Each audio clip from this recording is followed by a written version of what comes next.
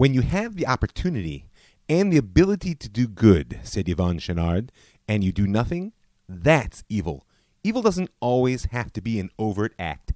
It can be merely the absence of good. Oh Lord, you put me in this world to do something, so let me do it. I'm Rav Mike Feuer, and this is The Jewish Story. Season 6, Interlude, an interview with Rav Shmuly Yanklowitz. So I'm sitting here with Rav Shmuly Yanklowitz, educator, author, activist, and actually my host in this moment because I am not at home for the first time in a long time. I'm here in Phoenix, Arizona. I'm super happy to be here. Thank you for joining me on The Jewish Story. It's an honor to be with you. Honor. And be in conversation. Thank you.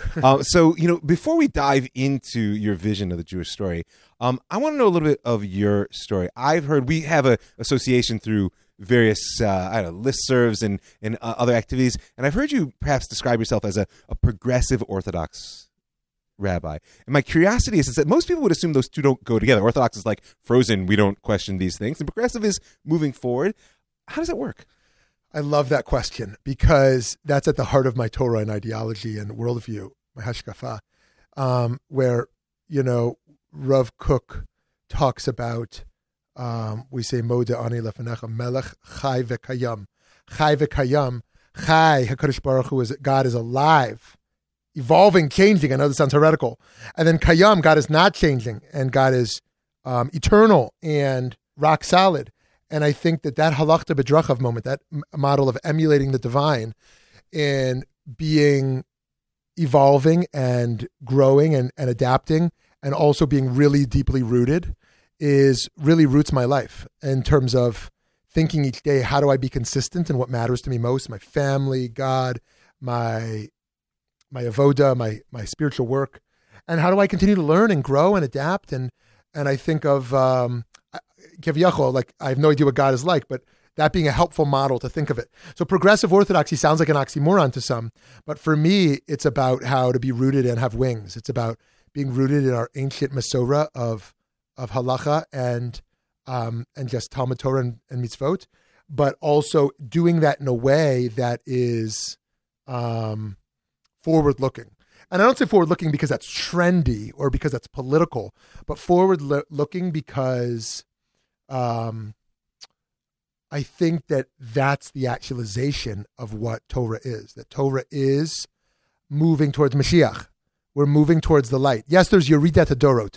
There's the decline that we're getting further from truth, further from Bereshit, from creation, further from Sinai, where we know less, we're less connected. I believe that. But then there's also this other narrative of like, we're getting closer to truth and to progress. And I think that we have to be pulled in both directions at once, in a sense. Part of that here is just a spiritual honesty, which is that if you look around in the world, there are truths which we build on, which remain unchanged, unchallenged, but the world never stops. Right. And so if we see the world as a reflection of the divine, so somehow we have to do both. Yeah, we have to do both. And that's really hard to do because progressives just want to move forward on whatever's the new emerging thing. Traditionalists want to slow it back. But I think the integrity to live in the paradox, to live in the tension and the struggle of being pulled in multiple directions. And that's not some wishy-washy, let's all be centrist kind of thing. That's really, or be predictable. It's a notion that each of us has to respond to what we're seeing and what we're hearing. That was what our ancestors did. I mean, when we read the Torah, we see how adaptive they are to the moment. So what's the biggest challenge you've faced personally in being able to hold these two very powerful poles into a life that has to be lived? You get up every morning and you have a family, thank God, and you do things. What's the biggest challenge you faced? So there's the insecurity socially, there's the insecurity internally. And to unpack those, the social one is that we live in a world of polarities where either you're in, a religious, political, progressive space, or you're in a religiously traditional space. And if you don't choose those, you're kind of out. You're kind of in the Venn diagram doesn't overlap. Right. And so you're like, where's my community? Where's my people if I'm not predictable? And I don't want to just have, be on a bandwagon ideology. And then there's the own Yiras Shamayim, kind of awe of the heavens of like, am I making the right choices? Because if all these people are choosing that and those people are choosing that, maybe I'm doing it wrong, And not having always models or mentors that do it exactly the way you do it. Like I'm not a Das Torah guy where I just go to a Rebbe and ask my questions and do what they say. I respect people who want to do that. Nor am I a pure autonomy guy who says, I'm going to follow my gut. I'm like, I want to be rooted, but also like critically thinking. And so how do you make that decision? Yeah. How did I, or how do I? How do you? I mean, it sounds like it's an ongoing. Yeah. So I think, I actually believe that HaKadosh Baruch Hu is everywhere, and in particular inside of us. Mm-hmm. And that can lead to like an arrogance or like a fundamentalism. But I believe in like a humble way that like there are forces inside of us pushing us in directions that are divinely guided. Mm-hmm. And that if we feel morally called to something or spiritually called, we should really pursue that. And that's scary for a lot of people, but I wouldn't be Jewish if I didn't believe that, because it's like got me there. Yeah.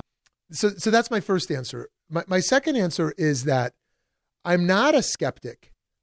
I'm not someone who is paralyzed in skepticism, which says, "Oh, I don't know if there's a God, so don't pray." Right? I don't know if I'm making the right moral political choice, so don't go act. Say, I don't know, but you still got to act. Right. You still got to daven, even though you know if it works. Right? You still got to like do mitzvot, even if it's like, you don't know if the impact is there. I feel like there's the skepticism of what's right, what's true, but then still the sense that we have to have the hishtaltut next to the emunah. Right, got to do the effort. Yeah. So how do I try to do that? With a lot of difficulty, but I would say just this constant cycle of act and reflect, and just being on the dance floor and being on the balcony, mm-hmm. and going back and forth and. Without tefillah and other spiritual practices, I don't know I could do it. Mm-hmm. So it's on some level a constant return to self and saying like, what am I really being called to? And I hear in this a commitment both to self-honesty, and to a tradition that exists outside of you that you live in real awe of, but not frozen by models you've inherited, mm-hmm. or other people's ideas. It sounds quite challenging. Yeah, it is. It is challenging. I'm lucky in that I'm a little bit of a simple Jew, in that like faith in God is easy for me. Like a love for Torah is easy for me. For some people, those are real struggles, like the struggle of faith and the struggle of belief and of ritual. Those feel like just sweet to me, and that's a real bracha, a real blessing for me, because I know people really struggle with that. I think that the difficulty is in trying to hold it all together, because you use the word calling. And it's funny, I was in a documentary when I was a rabbinical student called The Calling, where they followed me around along with some Christian students and some Muslim students. And at the first it's like, oh, such a Christian term, the calling, like called, but then I really can't believe this is a Jewish thing. Like you're called. And and I know you do a lot of work in the realm of the imaginative and mm-hmm. the realm of just boundless potentiality. And I love that. And I also sort of feel like that the ability or willingness to be called is the willingness to imagine, and see beyond what we can see. The Ramban says that Moshe Rabbeinu missed the Sne Inenu Ukal. The burning bush is right in front of Moshe Rabbeinu, and he can't even see it, Ramban says, because he hadn't spiritually prepared himself. If we don't prepare ourselves to see and hear, we can't even get there. So I partially view it as an avodas Hashem, a service of God. I don't even know what that means really, but I partially view it, and I hope this doesn't sound narcissistic, but a service of self, in that the spiritual process expands me to see and feel like, and that's not as hedonistic. It's because I want to live fully. Yeah. There's a greatness that every human being is capable of, and it's both frightening. At the same time, it will find its way out one way or another. So I want to shift the scale a little bit, because part of what I'm trying to do in this subset of the Jewish story is explore what's happening today. And I know you move in a lot of worlds. And I know also you're connected to a lot of people. So I'm curious what you see to be right now in the Jewish story writ large. Some of you feel to be a crucial part of the story that's not getting attention. Wow. Oh my gosh, I love that question.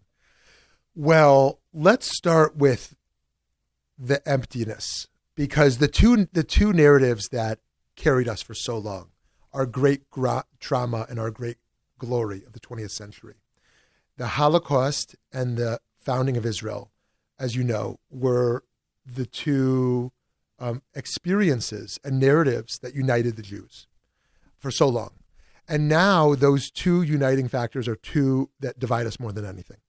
That the conversation of the Holocaust is usually politicized, either for a hawkish conservative agenda or for a universalistic liberal agenda. The narrative around Israel is more polarizing in Israel and out of Israel among Jews and beyond. And so just to grasp this notion that the biggest problem is a lack of a story, the lack of a cohesive narrative that we share collectively of who we are and where we're going. And that's partially a crisis, but partially a great opportunity. Sure. And now we're all fighting to fill that space with what we think the dominant narrative should be. But I really love people having their own stories and figuring out if there's any way those stories can come together, to be heard together, to be listened to together, and potentially come together. And I think about that as a father, because my children, one of my children said to me recently when I was dropping them at a Jewish learning program, I don't care about this the way you do. And I was like, oh my gosh. I've heard that first time you ever said this. It's like, why isn't your story my story? Like, what do you mean? I've educated for your stuff, the same story. Sure. And all of a sudden, like, they're diverging paths, and that's scary for Jews. Like, some Jews want every Jew to be the same. Right. I think you called it surplus of identity. Is that what you called it? A scarcity of identity. Scarcity of identity. I don't know that I have the chutzpah to say, like, the story I want to share is one I want every Jew to be thinking about. Because I think there's so many that are valid and important. That wasn't your question. But the one that I think one of the ones that I want to have out there is really the one about our inner lives and how they reflect our outer lives. That sense that whatever change we're working for in the world is reflected just as deeply, ideally more, within our inner work.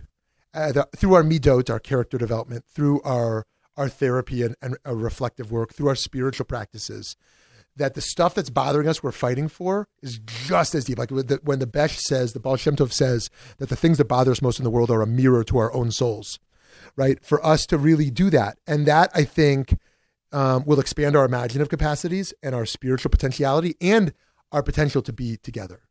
So in a sense, the piece that is most pressing, which isn't getting attention, is the link that both on a personal level and on a national level that we represent between the spiritual and the manifest, and then taking seriously that as a task, not as just an idea that's floating up there. Oh, the Jews represent this or that. No, me personally, that I need to work in my life to make sure that the inner struggles and the outer actions are reflective of a vision for myself, for my people. And I think you're correct that we tend to think of mitzvot as things we do. And those of us who are concerned about the more inner aspects, be they the sort of therapeutic reflective or the sort of spiritual mystic, there's a disconnect. Yes. And what I hear you saying is that we should understand that there's a wholeness between the inner and outer worlds, and we're tasked basically with building it. Right. Yes. I love the way you said that. And I think that that's part of the secret sauce of what the Jews bring to the world. Mm-hmm. On the one hand, we're people of action. Almost all of our mitzvot are actions. The first thing we learn about God is Bereshit bara Elohim et hashamayim v'haaretz. So God creates, God acts. Action is who we are. And unfortunately, it's not till modernity that this reflective piece even becomes kind of pervasive. Of course, there were always spiritualists and the like, but until Freud, until modernity, until we have this the Musar movement, the birth of Chassidut.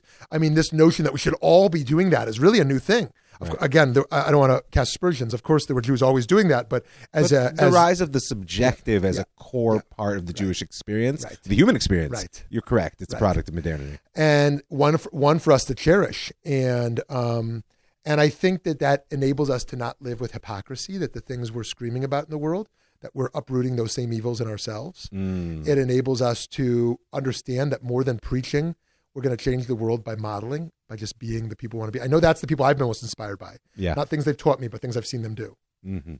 I think that is a crucial piece that I really want to repeat, is that on some level, the thing that's not getting attention is that the way that changed the world is by modeling and not by preaching. I know our time is limited, so I want to push forward a little bit. There's a lot of talk today in the news about the relationship between American and Israeli Jewry. And I know this is another world where you have connections on both sides of the ocean, as we say. So what would you see that can be done to build deeper connection between American and Israeli I love Jewry? it. I love your question so much. So let me just share who I am in that regard. My Judaism really became most robust through Birthright. I was in the first year of Birthright. Like the Zionist story was directly linked with my own kind of Jewish story. I then went on to live in the Haredi world. I was learning in a Lakewood Kollel in the ultra-Orthodox world, then lived in the religious Zionist settler world, living in a caravan on a hilltop for 2 years in Gush Etzion. And also find myself in a lot of social justice progressive spaces where the relationship to Israel is very different than mine. And I really get all sides of it. I think of my friends who proudly call themselves settlers or don't call themselves that, but and I love them and I love the story they have to tell. And I think of my progressive activist friends and what they want to see for a perfectly just state of Israel in their mind and what that means to them. And boy, do I see the divides. And I think the biggest divide I see is not actually what they think is right and wrong, although that's huge, is just having any interest in being in a relationship whatsoever. And a real kind of embarrassment of the other. This progressive American Jew has no clue what's going on. They're on the sidelines. They don't see the truth. They don't live it. They don't have to sacrifice anything. They can say whatever they want. They're just doing it to be popular and be trendy, and they're assimilated. And on the other end, these are religious fundamentalists who are the most dangerous threat to Judaism, of people who are oppressors and occupiers and people who are destroying everything we love about liberal Judaism.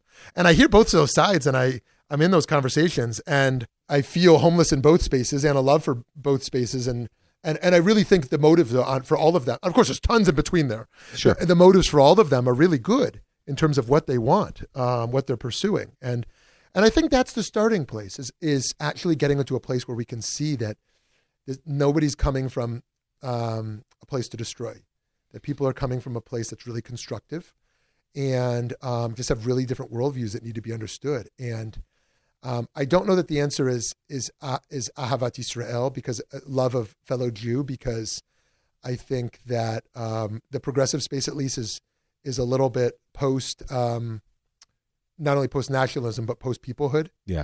So I think that connecting space is not on a love of fellow Jew, but really of a love of similar values. How can we find those same values that are manifest so differently and understand that we both love that same value? And let's find out what that meeting place is. I think there's a lot more in common than not. And part of what I hear in that assumption of commonality is it's also necessary to open people's willingness. Like there's a risk. I think there's a risk that you left unstated in there, and that's the sort of boldness I hear in your willingness to. Although it sounds like you don't really have a choice internally, but your posture of living in multiple worlds. And I'm curious, how do we get people to take a risk like that? Because I know people in both those spaces as well, and there is a lot of security and identity that assumes that the person who's opposing you is irrelevant or fundamentalist or ignorant or wrong. And there's a risk in me opening myself to saying, wow, this person who's so strongly opposing me actually shares some of my core values. They might have insights on the questions that are important to me. How do you think you can get people to take that risk? Oh my gosh. So I think that's the core of all of it. I love the work you do, and I love the way you think about the world. I really mean it. I think it's incredibly rare. I appreciate that. And so I appreciate the ways you're thinking about this stuff and your capacity to listen. And for me, I think it is doubling down on our Tselem Elokim, our image of God, in the sense that we find our sense of worth internally and not our security in our external ideologies. If my worth is found in my political camp, my religious denomination, my ideology, my gosh, everything's at risk when that thing's attacked. Yep. But if I can reach a stage of adult development where my sense of worth and value is so deep that any threat or risk to the stability of those ideologies, it doesn't touch my core. That's real spiritual work. Now, I think that white supremacy in America produced a sense that our value is based on what we produce. You're only worth what you can produce in the world, what you get paid for a job, right? What you produce for the system of the economy. And I think for us to break away from that kind of American capitalistic ethos into this radical spiritual approach of self-worth, I think that is part of what it might take to be more comfortable with an identity that feels like it puts our identity at risk. I'm curious what you think about that. Well, first I want to make sure I heard you correctly, which is that what it happens is when one roots in a sense of intrinsic worth of self. Then you can have ideologies and ideas, but if your identity doesn't hinge on them, then when it's challenged, it doesn't shake you into that sort of fight or flight response, because identity becomes a life or death issue on that level. Right. And you left it unstated, but I think I understood that you're also then able to see the intrinsic worth in the person who opposes you if you don't define them by their belief. Right. It's not a utilitarian, value-oriented, right. What can you produce? Right. How do you help forward what I'm after? But rather, oh, look, you. Yeah. But the difficulty there is, I love how you said that. The difficulty there, of course, is the need to do healing first, because if we have trauma, if we're led by trauma, then nothing's safe. So you asked me what I thought, and that was exactly where I was going to go, which is I see a lot of what's happening today as trauma response. Yes. And I think that the very ability to bring Israeli Jews and American Jews together and have Jews begin to speak to each other about the very different strategies, consciously or not, that we've chosen both for survival and together with that for digesting our trauma, will open up the fact that we're playing out the same story, the same Jewish story, same human story, in very different ways, and that we have what to offer each other. Right. I love that, and it's not only the collective traumas, the most extreme ones of violence and existential survival. It's the personal ones. I mean, what kid didn't grow up feeling that they're not fast enough and strong enough and beautiful enough and smart enough? The traumas of childhood. Mm-hmm. I mean, I guess we probably met some people who somehow dodged that. But in my experience, most people I've met, most certainly myself, the trauma of just living in a messy world that's oftentimes cruel. Like you said, of not being enough. Yeah, exactly. And rooting itself in a sense of the divine abundance is a first step, which is excellent. I know your time is short. I want to ask you one last question, wrap some things up, which is, what do you see ahead? What would you say is the chapter heading for the next phase of the Jewish story, if not in absolute, the one that excites you? And I want you to keep in mind that there's an audience out there of Jews and Christians, progressives, conservatives, religious and not. So something you feel like people could take away. Yeah, absolutely. So I think that there's so much Torah to draw from here, but this notion of the self, the family, the community, the nation, the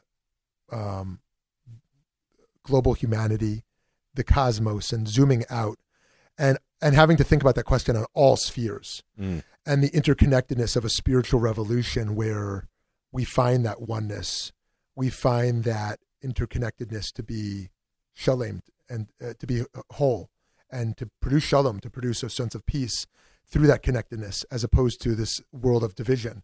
And I think that that's a great contribution that Jews can help to make, in a sense of a lot of our systems of modernity have crashed or are crashing, and we can't root our confidence in them, but in something much deeper. And so we've come so far as Jews. Man, if we only had American Jewish power, we've come so far. If we only had Israeli sovereignty, we've come so far. But now to think about the next stages of how do we leverage our power, our privilege, our opportunity for actualization, the actualization of Jewish culture, the actualization of Jewish values in the broader sphere, to not just be on the defensive of anti-Israel stuff and anti-Semitic endeavors. Of course, we have to fight those, but also to be on the offense, so to speak, of putting good out in the world, of building bridges around wisdom traditions, spreading good around supporting the vulnerable. And I think we're doing that. But I think that next level is that spiritual level of exactly what you talked about, of how we see each other, of how we can understand each other, and doing that in a way that neither goes into this force of unity, that we are the same, nor of kind of radical polarities of all, just radical difference, but holding on to that uniqueness and loving it. It's like if the flood story was about radical difference, nobody would unite, and that being a big problem. And then the Tower of Babel being the opposite, total unification and uniformity. It's like figuring out those sins of not enabling authenticity, but a plurality at the same time. And so I'm really excited about that. And that includes a whole lot of stuff. It includes Torah and mitzvot, it includes Israel, it includes like spiritual practices, but it also goes beyond it as well. and enables us to come together to listen. And I think that your podcast and your work are the best testament to that. And because it really starts with listening. It really, what you do in as a counselor, what you do as a host of this great podcast, which you model in your life. And I think that we live in an age where everyone's got a microphone and everyone is yapping. And with all respect to that, because there's a lot of great voices to hear, I think this ability to truly listen and be transformed is what you're modeling for us. So if I had to bring it together, then the next chapter is taking a proactive stance with the power and privilege that history has granted us at this phase to bring the world together, not in sameness, but in harmony. Yes. And to bring your Torah from last night, which I heard, that be robust wherever you fall out. Yeah. Fight for something. Just don't fall into the trap of giving up. Yeah. Follow your truth. All right. Amazing. Rav Shmuly Yanklowitz, thank you so much for taking the time. Thank you so much. And if folks want to hear more of this Torah from Rav Shmuly, what's the best way they can find you? Oh my gosh, so many ways. There are a few podcasts we have through Valley Beit Midrash. I give a weekly class on philosophy class, and I've got TikTok account, Instagram, Facebook, Twitter, all that stuff. And my organizations are Uri Letzedek, Valley Beit Midrash, Yatom, and Shemayim, and Torah Chaim. All right, excellent. So thanks so much. I want to thank also all the people who give their hard-earned money to make the show happen, keep it free, widely available. You can join them now. Go to jewishstory.co. There's a button upper right-hand corner. Click on that. Give a little bit per podcast support. Be in touch. Rav Mike Feuer, gmail.com. Find me on Facebook. I also like to thank the Land of Israel Network. That's thelandofisrael.com. They're building a center for global transcendence in the heart of the Judean mountains. I want to thank the Pardes Institute, pardes.org.il, for throwing the doors of the Beit Midrash open as wide as possible. And I want to thank you for listening. I'm Rav Mike Feuer, and this is The Jewish Story.